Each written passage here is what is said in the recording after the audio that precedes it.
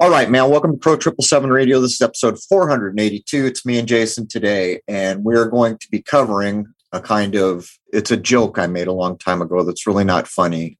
We used to say Moon, Manson, Woodstock, which is meant to encompass the end of the 60s.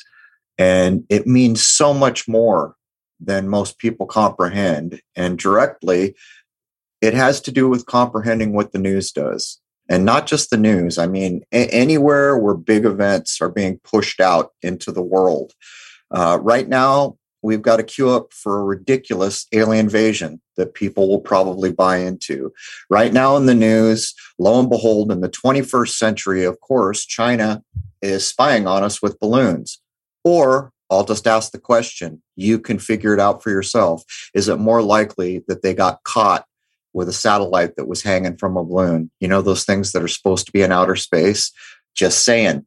We have to get into the mindset where you have, if you're not already there, and I know a lot of people that listen here are already there. If you're working to get there, you have to immediately put a checklist or put rules into your mind that help to insulate you from this nonsense. And this is based on what's about to come in our world. We are about to see change at a level that we can only speculate at. When news reports a thing, let's ask a simple question. Do they know what's going to happen on the tail of what they've done? When they report some big haughty event of any kind, are they aware of what they're putting into the mind stream of the world? And for that matter, why is it that we only ever hear about horrible things? Why don't we hear about all the beneficial and amazing things that go on in this world? You have to begin to frame. And what we're going to do is use these events, the Moon, Manson, and Woodstock. Most people don't even have a comprehension of the timeline. Basically, from July to August, the entirety of what was happening in the world was just switched around into a new paradigm. The counterculture, the anti-war movement, the peace, love movement, all bang, wall built, stops, 69. The clean-cut division of the decades we've shown you. It's just that this one is quite stark. Jason, I don't know if you want to add anything. Welcome aboard. You have anything you want to say before we jump into this? There's Klingons off the starboard bow. Scrape them off, Jim. I shouldn't be laughing because that's part of the queue up. Things you can ancillarily see being queued up. It's almost like with the internet, we should always keep in mind, if a powerful place had nothing more than search stats, they would have perfect operating instructions. When they float out the idea of aliens, they immediately see how many people searched for aliens. They've got bots. When you are in comments section, there is more than a 50% chance now that you are talking to a freaking bot. I just saw it on my little tiny, I've got almost 200,000 followers on YouTube that I don't use because I can't, because everything we put up is censored. So I put up a bumper. Not too long ago, what happened? All of a sudden, all these comments start populating about how rich they got on crypto. So the minute I saw them, the bell didn't ring. I knew something was wrong. So I went and looked at all the accounts. It's bots. So I blocked them all. I got 2 more comments on the next clip, blocked them all, and then it quit. What's going on here is control at a level that can be measured before they do it. They're doing spy balloons. They're doing a possible queue up for war with China. They're doing aliens. And if they had nothing more than search returns, how many searches is coming in on this? And then they unleash their bots to further the ideas. I'm just saying, we've got to grow up beyond hearing things and accepting them, or even letting them affect our lives. With that, Jason, let's just jump in and see what we can do here. Several heavy events in the last half of 1969 brought the peace and love ideals of the 1960s to a screeching halt. The first would be the Apollo moon missions, ushering in a new era of space travel and the way of the future. The second would be the incidents regarding Charles Manson and his family, who would become infamous for a series of murders being attributed to them. The third is the Woodstock Music Festival, which was a giant hippie festival on the surface, but had many social engineering aspects to it that helped with the destruction of the 1960s narrative. One final event worth mentioning is the Altamont concert and its tragic events of violence held on December 6th, 1969. The 1960s were officially over after that. And I mean, bang, like someone took a chainsaw and cut the decade off at the end. For people who were there, it can't be overstated. There's so many things here. As we have covered, the whole music movement was a Tavistock construction. On this side of the pond, you might want to say that it's a military-industrial complex, but it doesn't matter. They're all hand in hand. They're all very resonant in the messaging and the controlling and what they're doing. And it was so successful that I can't imagine any other psychological engineering operation being more successful. It echoes on into the generations. The other thing is all of a sudden, the whole world has changed. We travel in space now. No, we don't. No, we do not. There is nothing on Mars. These damn balloons are the satellites that they're claiming that are in space. And then we get to Manson. And here's another thing. It became such kind of a cult thing. There are complete channels that do nothing but go around to the supposed murder locations. That's how sick and embedded in the human mind this is.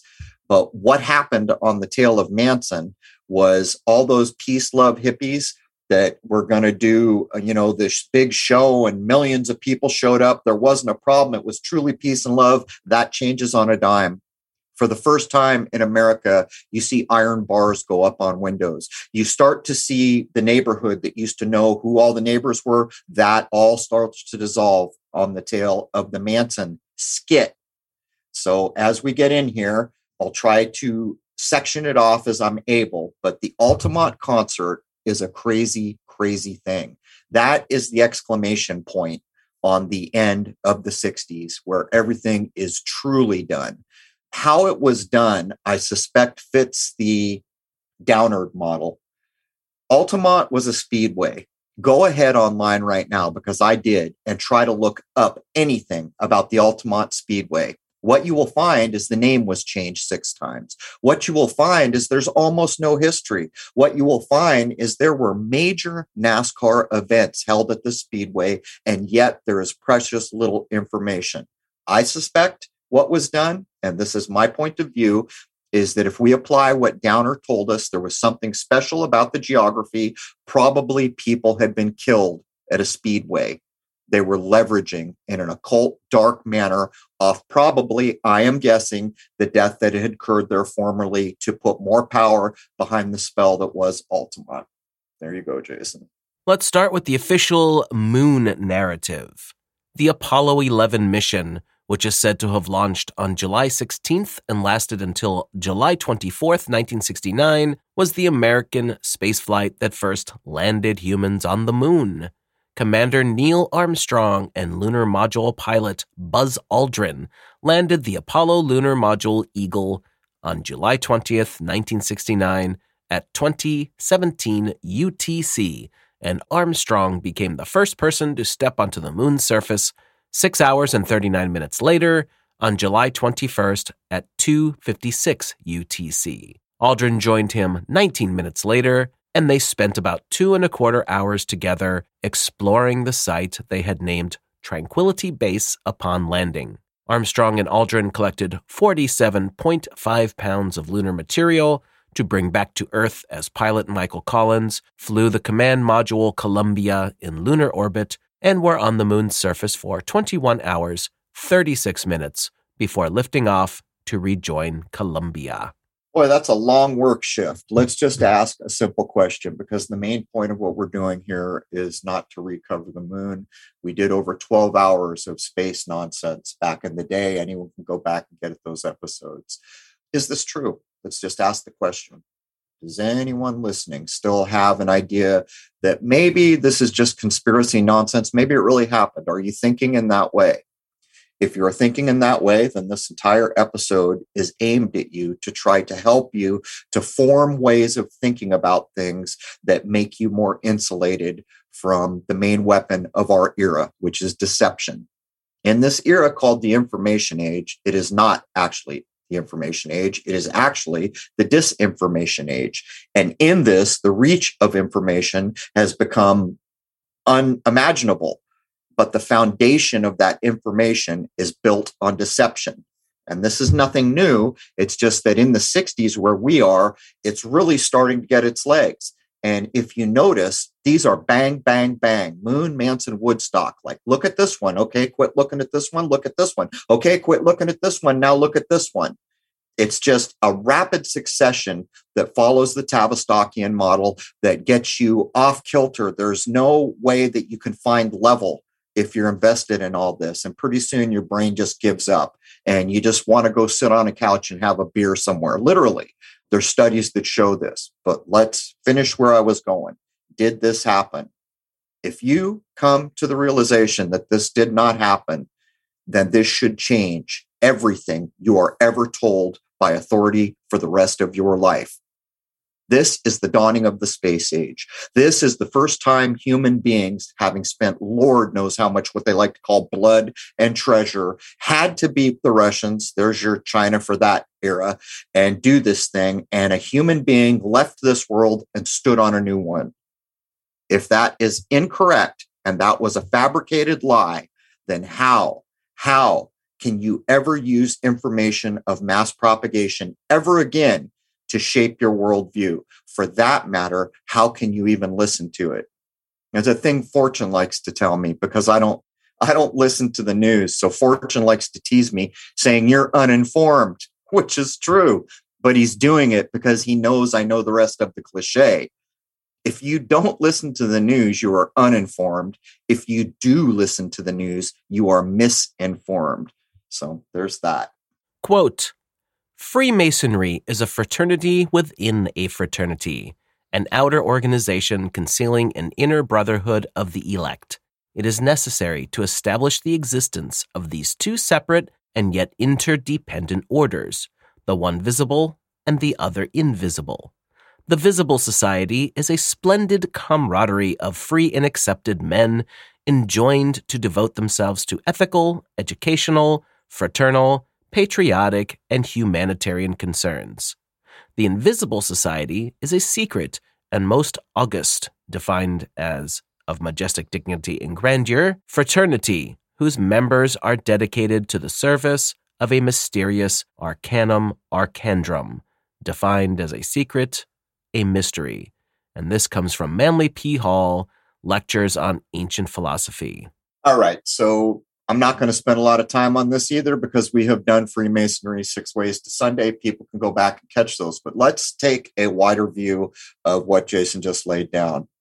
If you spiritually search in this world, and I am going to say of any tradition that has been around for quite a while that matters. And when I say that matters, what I'm saying is that the most minds are invested. The reason is because our consciousness shapes this world. If you get a lot of minds invested in a thing, hint, hint, hint, the news, then that becomes real at some level because you can measure thoughts. So even if I'm believing in a lie, it now exists at some level. Getting back to the secret society and the point of where I was going there is we're all connected here. One of the best examples, which I've said so many times, I'll say it one more time because it is such an apt example. A man is plowing a field. He uncovers an earthworm. A bird comes down and eats the worm. The observer, in this case, Gautama Buddha, says, "Oh my God, I've had an epiphany. All life is interconnected in this realm." This is true. It is observably, logically, spiritually, you can work it out. We are all connected in this realm.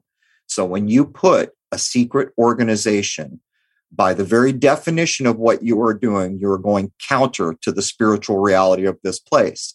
And while people can think of these compelling reasons, like this thing is so powerful that we're hiding, if the masses got it, all hell would break loose. You can put any rationale on it that you want. But the point is that humans are fallible. We just are. And power corrupts. So these secrets almost always end up being misused.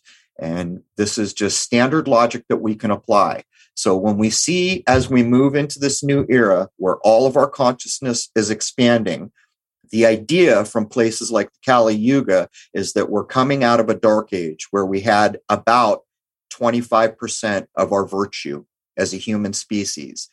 This next place that we're supposedly going up to, we gain back 50% of human virtue. These things that we're looking at now are based in gross material matter and run contrary to the spiritual realities that this place is. Of the 3 members of the Apollo 11 crew, Buzz Aldrin is an acknowledged Freemason. This next part is taken from the Scottish RightMJ.org website.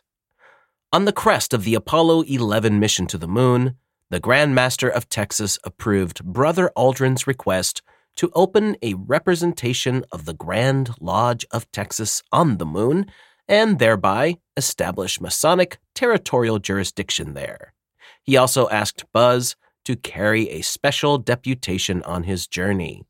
Aldrin signed this deputation and confirmed that it was indeed carried to the moon. Aldrin also carried a handmade silk Masonic flag with him on his space journey, embroidered with the words Supreme Council, 33rd degree, Southern Jurisdiction, USA.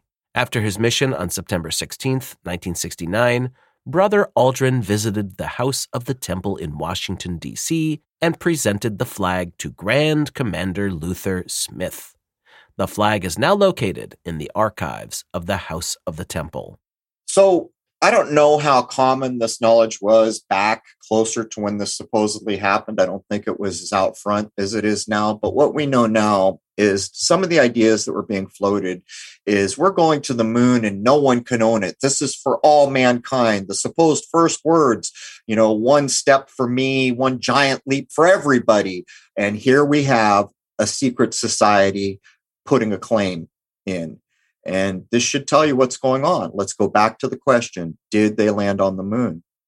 If you come to the comprehension that they did not, then what does it tell you about these secret organizations which seem to have their hand in everything? We live in a Fugazi existence.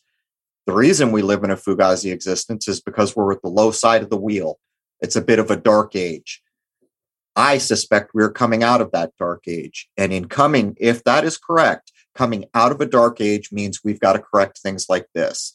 This place is all interconnected. It appears that there was a massive lie told, and this secret society put its flag on that lie. The problem is this secret society is in absolutely everything that is at any level. There were 2 moon missions in the year of 1969.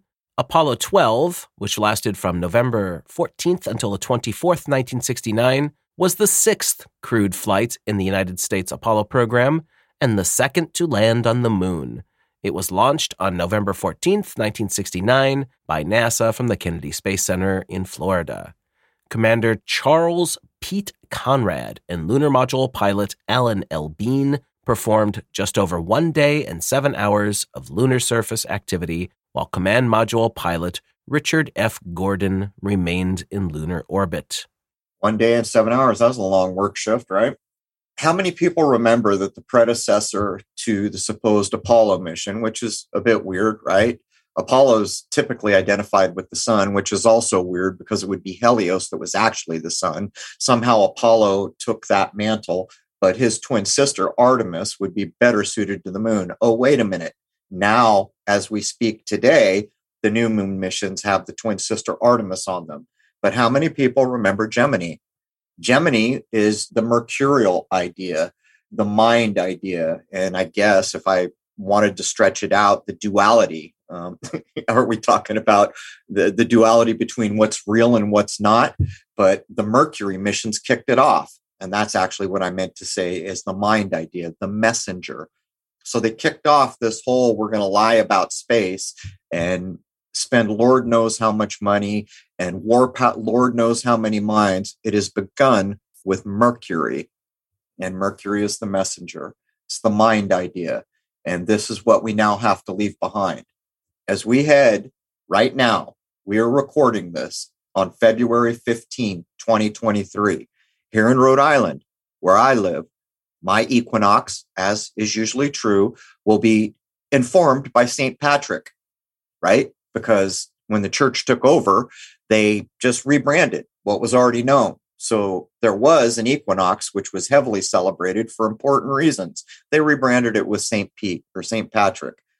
My point being is when we pass this point this year, all the energies above our heads are shifting.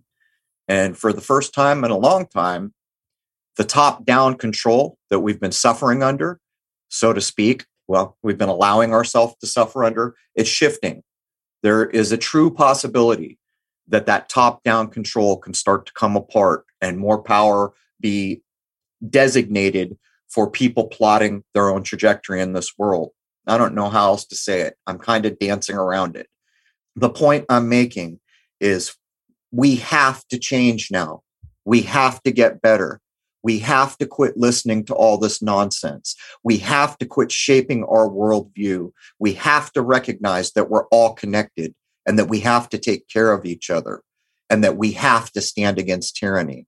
If we do these things now, there is true reason for hope that things will shift out. Unfortunately, all of us listening here are the ones existing in this time of change, which is never easy. My point being, these old lies have to be buried now. We have to come to terms with them. We have to recognize them for what they are. And we have to get up off our butts right now and start standing up for what is true and correct. Moving into the next decade, we have the ill-fated Apollo 13. The following is from Bill Cooper's NASA Masonic Conspiracy. All names, missions, landing sites, and events in the Apollo space program echoed the occult metaphors, rituals, and symbology of the Illuminati's secret religion. The most transparent was the faked explosion on the spacecraft Apollo 13, named Aquarius, which is the New Age, at 1:13 or 1313 military time on April 13th, 1970, which was the metaphor for the initiation ceremony involving the death, which is the explosion, placement in the coffin, which is the period of uncertainty of their survival, and the communion with the spiritual world and the imparting of esoteric knowledge to the candidate, which is the orbit and observation of the moon without physical contact. Rebirth of the initiate, which is the solution of problem and repairs, and the raising up of the phoenix, the new age of Aquarius, by the grip of the lion's paw, which is the re-entry and recovery of Apollo 13. 13 is the number of death and rebirth, death and reincarnation, sacrifice, the phoenix, the Christ or the perfected soul imprisoned in matter, and the transition from the old to the new. Another revelation to those who understand the symbolic language of the Illuminati is the hidden meaning of the names of the space shuttles, a Columbian enterprise to endeavor for the discovery of Atlantis, and all challengers shall be destroyed. And it was. The Space Shuttle Challenger was destroyed, as was Bill Cooper, for telling the world the things that he told the world. Within this, we see a 311, which is where I mark the beginning of Covidius Minimus, encoded into the kind of Aquarian new idea. Isn't it interesting that 311 has the 13 idea, the death and rebirth in it? But what's going on here? Well, why all this, Bill Cooper? What are they doing here? Well, let's ask Downard. They're casting a spell. Here we go. Bippity boppity boo. Abracadabra. They're casting a spell. What's it going to require for this spell to have some gravity? Oh, there's another made-up idea, but let's use it. To have some gravity in this world, what's going to be required? We're going to need some emotion, and we're going to need a crap load of human minds to believe it, because this lie doesn't exist. But once everyone believes it, mind shapes reality. Mind precedes all reality. I can measure it. Go ahead, think a thought. We can measure it. Exists in the world now. That's how this works. This is all being done by people with literally zero power, and they are convincing you to surrender your power to their ends. It's a spell. That's why this is being done. If we go into the new era as the energies above are shifting in our favor in a big way, and we continue to be used in spells, we may be going another 100 or 200 years in a very unhappy predicament. This all has to stop, and we have to recognize what's true and what is not true. We can't be children scared in the dark any further. Kenneth Samuel Kleinknecht, who was born July 24th, 1919 in Washington, D.C., and passed away November 20th, 2007, worked for the United States National Advisory Committee on Aeronautics as an engineer and continued at NASA to become a manager of the Mercury, Gemini, Apollo CSM, Skylab, Shuttle, and Spacelab. After retiring from NASA, he worked for Lockheed Martin for 9 years. The following is from Freemason of the Day. Brother and illustrious Sovereign Grand Inspector General Kenneth Samuel Kenny Kleinecht, 33rd degree, was the son of Sovereign Grand Commander C. Frederick Kleinecht, 33rd degree, and brother of Sovereign Grand Commander C. Frederick Kleinecht Jr., 33rd degree. Kenneth S. Kleinecht started his career in 1942 at the Lewis Research Center after graduating from Purdue University with a Bachelor of Science in Mechanical Engineering. In 1951, Kleinecht transferred to the Flight Research Center in Edwards, California.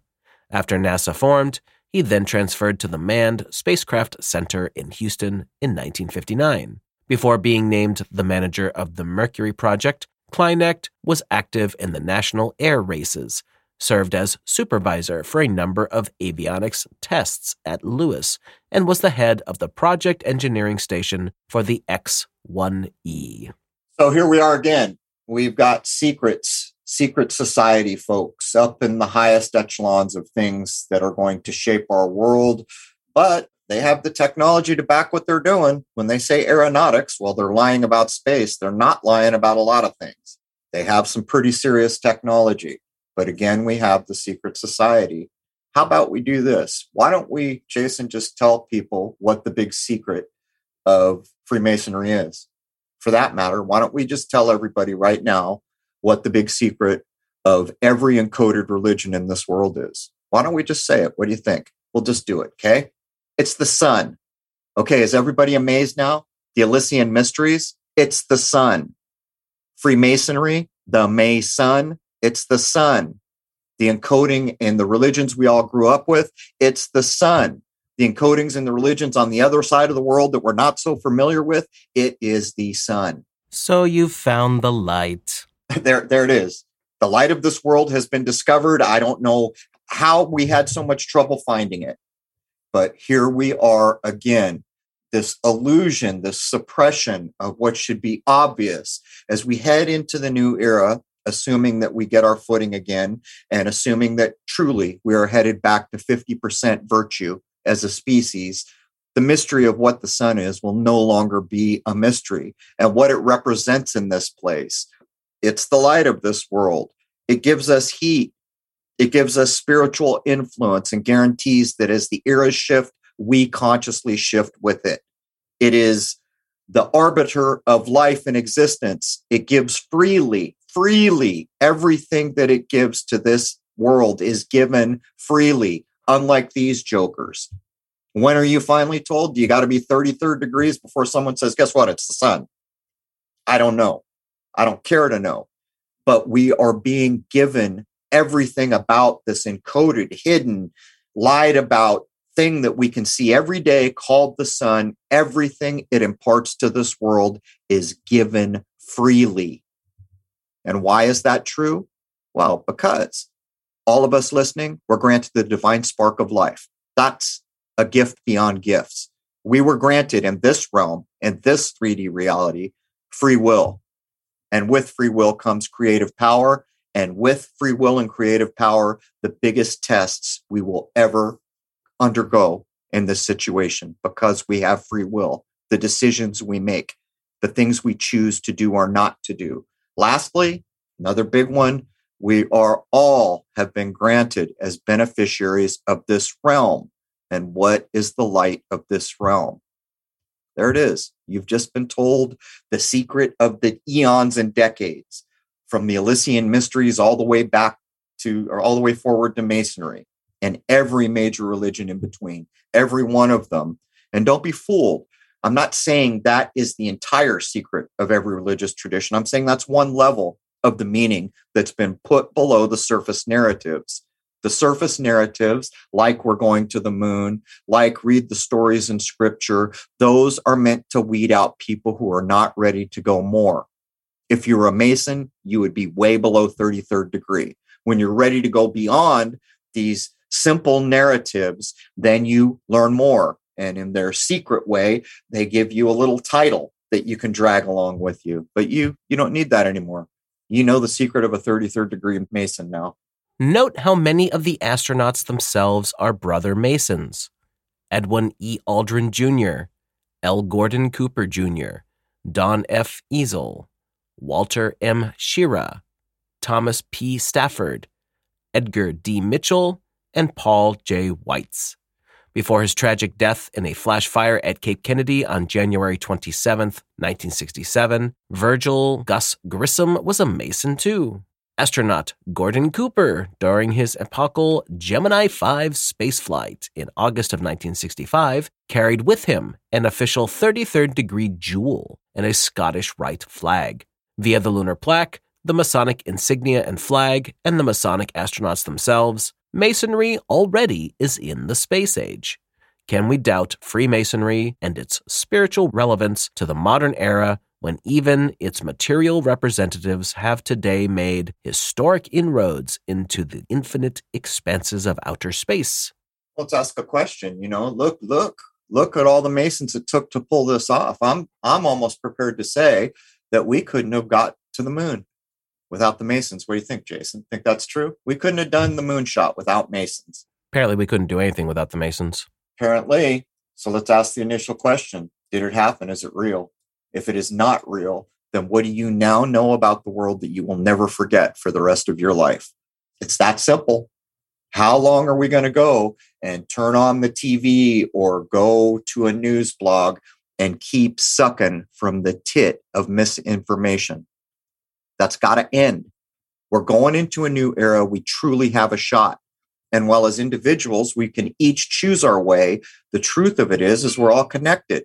So even if I sit here in my little place in Rhode Island and I've already established where I'm going, if everyone else around me is in a different position, then that's still a pretty tough place to exist in. Just saying. We couldn't have done this without Masons. By the way, did it happen? Freemasonry will occasionally openly admit that the craft is a spiritual endeavor of sorts. Here is another quote attributed to Kenneth Kleinecht. "The mission of the craft has always been one of salvation, but until now, its field of endeavor was the individual and the bringing of him to the light. Masonry cannot think in these terms now. All men everywhere must hear our message, or all men everywhere will perish." I don't hear engineers speak like that very often, do you? He must know something about COVIDius, which is a few decades in front of him. I mean, really. So you Masons are that important, and you're involved in lies that we can now demonstrate. I have never heard any apology for the lies. What's going on here, guys? Are you trying to say that you have accrued so much power that you now are in a position to decide whether people live or die? Because that's what it sounds like they're saying. What are they saying here, Jason? All men everywhere must hear our message, or all men everywhere will perish? It sounds like they would like everyone to think the same way that they do. So I've got a little different way of thinking about things. We're into a new era here, or we're very on the cusp. Put it this way, we're not in the center of the dark ages anymore. We can prove this by the consciousness that's risen all around us. We can prove this by the young children who came into being in the late 90s and the amazing abilities that they had that their parents could never have had. This is happening now. And what I see is a secret society, which means they hide away from the light of day, which ironically is the thing that they're encoding and hiding, the sun, the light of day. And they're excluding 50% of everybody because women, for the most part, are not involved in this. So the very creative force of what it means to be in this 3D material reality is mostly excluded. Although, what is it? The Eastern Star. Which star is it, Jason, that acts like they're including the feminine? The Order of the Eastern Star. So there it is. So there's their token nod. So they've basically discluded in the decision-making and the day-to-day operations of what they're doing from 50% of this world. These things have a limited shelf life, I would estimate. And the claim on, you hear our message or you perish, well, there's some truth to it. Look what we did in March of 2020. A lot of people heard the message, but ironically, those will probably be the people that perish. These things, every day that we go forward now, They're going to scratch and get desperate and do Lord knows what kinds of things to remain. But let's just remind everybody, couldn't have went to the moon without these guys. Was the moon real? Did we go there? Or was everything to do with this a lie? James Edwin Webb, who lived from October 7th, 1906 until March 27th, 1992, was an American government official who served as the second administrator of NASA from February 14th, 1961 to October 7th, 1968. James Webb oversaw NASA from the beginning of the John F. Kennedy administration and through to the end of the Johnson administration, thus overseeing all the critical first manned launches in the Mercury through Gemini programs until just before the first manned Apollo flight. He was also the administrator who dealt with the Apollo 1 fire and its subsequent massive cover-up operation. James Webb was also, shall we all just have a collective yawn here, a 33rd degree Freemason. The only thing I'm going to say about this bullet point is, isn't it interesting that he began on Valentine's Day, right there at the heart? Let's just keep pushing by this. At some point, it gets a little too Mason-y to talk about it, but here we go again. After the Apollo 11 mission, the Grand Lodge of Texas formed Tranquility Lodge No. 2000, named after Tranquility Base, the location of Apollo 11's landing. The following is from the lodge's website. On July 20th, 1969, 2 American astronauts landed on the moon of the planet Earth in an area known as Mare Tranquillitatis, or Sea of Tranquility. One of those brave men was Brother Edwin Eugene Buzz Aldrin Jr., a member of Clear Lake Lodge No. 1417, AF and AM, Seabrook, Texas. Brother Aldrin carried with him special deputation of then Grandmaster J. Guy Smith, constituting and appointing Brother Aldrin as special deputy of the Grand Master, granting unto him full power in the premises to represent the Grand Master as such, and authorize him to claim Masonic territorial jurisdiction for the most worshipful Grand Lodge of Texas, ancient free and accepted Masons, on the moon, and directed that he make due return of his acts. Brother Aldrin certified that the special deputation was carried by him to the moon on July 20th, 1969. Tranquility Lodge 2000 was chartered by the Grand Lodge of Texas for the purpose of promoting, encouraging, conducting, and fostering the principles of Freemasonry, and to assist in promoting the health, welfare, education, and patriotism of children worldwide. The Grand Lodge of Texas is the first Grand Lodge to have a member step onto the moon, Brother Buzz Aldrin, in 1969. Tranquility Lodge 2000 is based in Texas under auspices of the Grand Lodge of Texas until such time as the lodge may hold its meetings on the moon. Well, I'm going to make a prophetic guess here that Masonry won't exist before they ever get a Masonic meeting on the moon. I'm going to state that I don't accept that it's possible to put a boot on the moon. I'm going to state that I don't accept that 3D material leaves our atmosphere. Those are the things that I am going to put forward. Everything that we've laid down about Masonry, think of how many hundreds or thousands of people are involved in the making of the flags, the events, the ranking, the awards, the news, just all of it. Let's come back to the basic tenet. Did we go to the moon? If truly, beyond anything I will ever say or anyone else, if truly the answer is to that is no, we did not go to the moon, then you now recognize the fugazi nature of this place vis-a-vis authority, because these guys are in everything. They're in the presidency, they're in aeronautics, they're in NASA, they're everywhere. And here we are with one simple thing that we've got to work out. Did they go to the moon? All that effort, all that energy, all that pageantry, was it based on reality or was it based on a lie? If it was based on a lie, why would you do such a thing? Just think about these things and let it be the kind of barometer for all information you will receive for the rest of your existence. As we head in to this new era, and the actions of us all are going to matter like they haven't mattered in quite a while. So that takes care of the moon aspect of this. Now we're going to get into the Manson stuff. All right, let's put a couple things on the table. Over the years, I've said a lot of things about what I like to call the skit that was Manson. And while the way I think about things and the way that I do research things, and by chance, when I was way back involved in law enforcement, I was given an assignment at a college course for, I think it was criminal justice or something like that. And we were handed the book Helter Skelter by the prosecutor Vincent Bugliosi. And we had to read that. I've read that book a couple times. So even before I was kind of catching on to where I would be later in life, I'm very familiar with what went on here. Back in those days, I had real problems with it.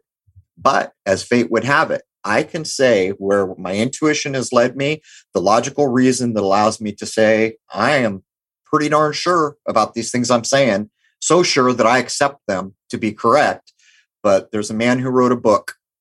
I think it's a couple of years ago that it was published. It's called Chaos, and it's all about this.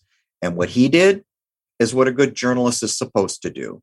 Go dig up the facts, the dates, the events, and show that you don't just have to listen to a guy named Crow, then go out and do your own research and put it together that way. You can realize that someone's been telling you this. Now here's all the factual evidence. But to this day, you can go online, probably because of the book Chaos, and there's whole morbid channels. Let's go to the old Spawn Ranch. Let's go to where these people were supposedly butchered. What kind of a sick mindset have we gotten into when this very graphic butchery, as it was portrayed in the news, where people were sliced open, 9-month-old fetuses pulled from their mother? These are this kind of imagery that went out on the news that put the terror and changed this world in ways that will never be able to be considered or thought about. It's too massive. But how is it that someone like Tarantino comes back in 2019? You don't want to do it in 2020. No one will be sitting in the theaters. Got to get that done by 2019. He's going to rewrite the savage butchery that was reported. So let me ask you, if savage butchery like this really happened, and you were related to or loved people that it actually happened to, would you tolerate for a second someone making some Academy Award-winning reshuffling of such a heinous event? Just saying. And what is in the title of that movie? The Truth. Once Upon a Time in Hollywood. There's your truth.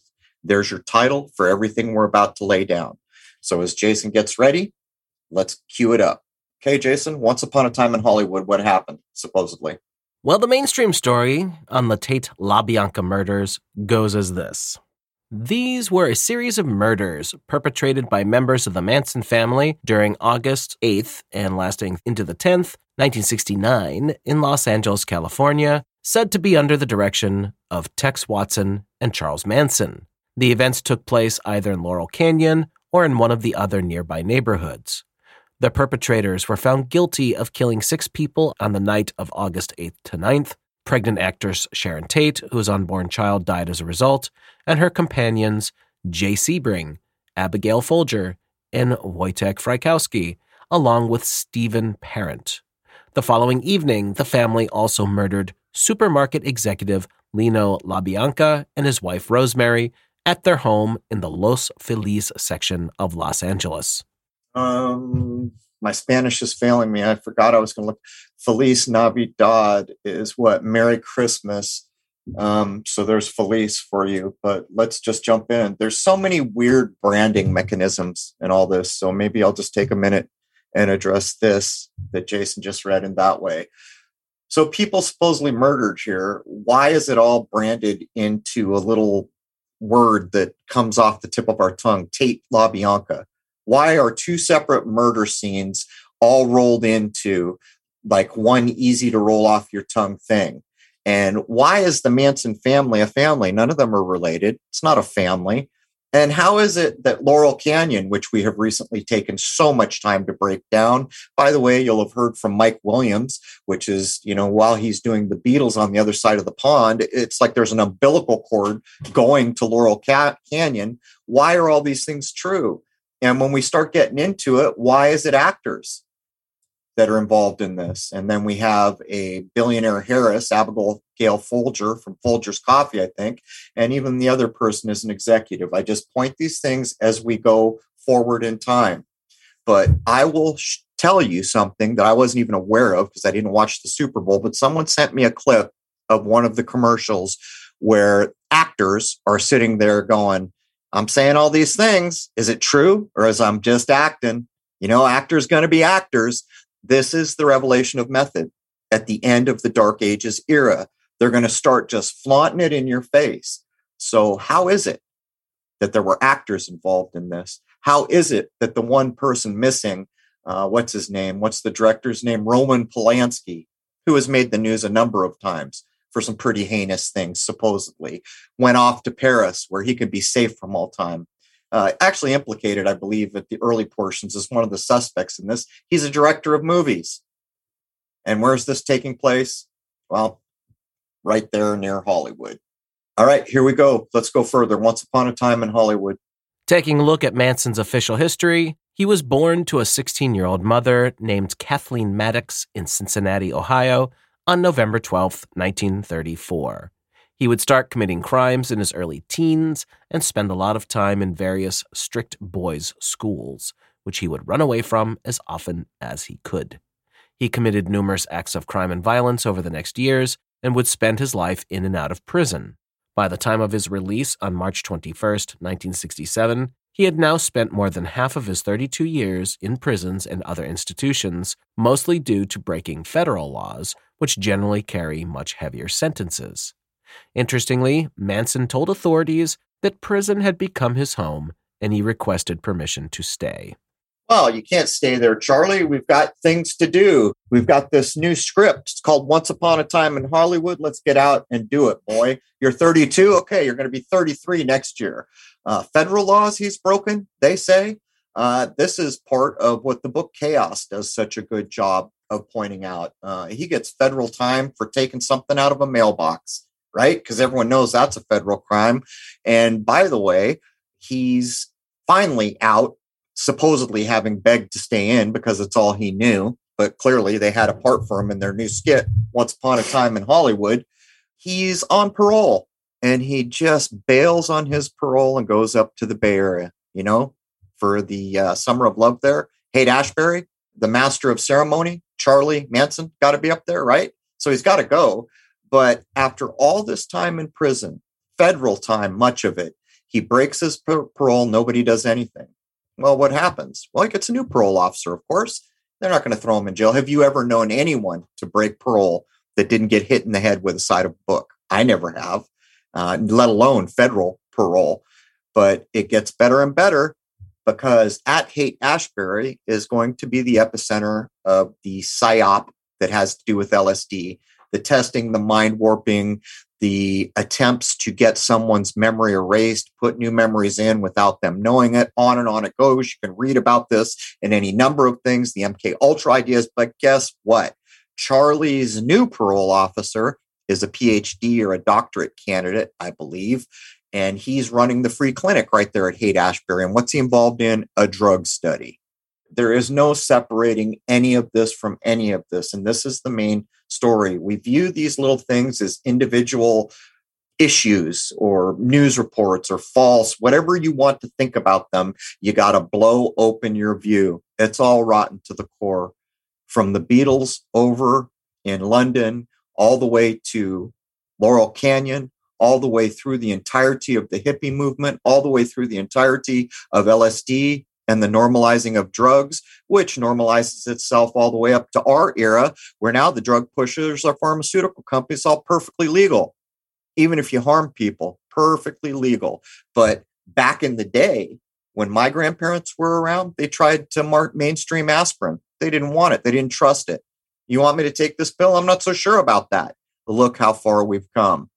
But as we go in, we'll try to point out just how sweeping a Fugazi world this is. And I think that's really the main point, because once you recognize falseness, you can walk away from it. And then you can get back to what's real. And then you can start contributing to a world and walk around as misinformed as I am or uninformed as I am, because I'd rather be uninformed than misinformed. Jason, what do you want to add before we wrap up hour one of 482 here? So things with Charles Manson definitely didn't go down as the mainstream said. Once you start digging even just a little bit, as always, you find things that completely deviate from what is normally said about things.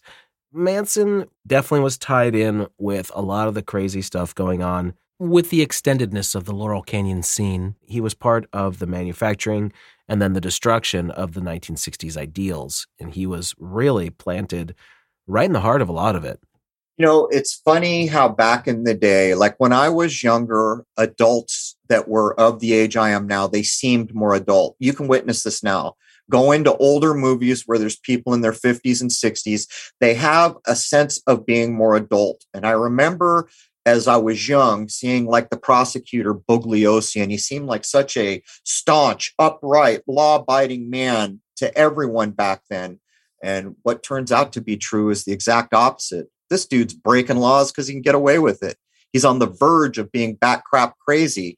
And by the way, that book I told you I was handed in criminal justice courses at a college, Helter Skelter, the entirety of that book is what everyone thinks is true of this case. What it actually is his perception of the case he's going to build to try to prosecute.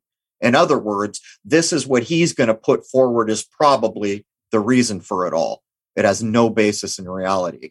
With that, I'm going to bring hour one of episode 482 to a close. We're going to take a couple minutes here, come back, knock out the other half of Once Upon a Time in Hollywood, because we're that portion of things. Hour one is free to everybody at crow777radio.com, CRROW777radio.com.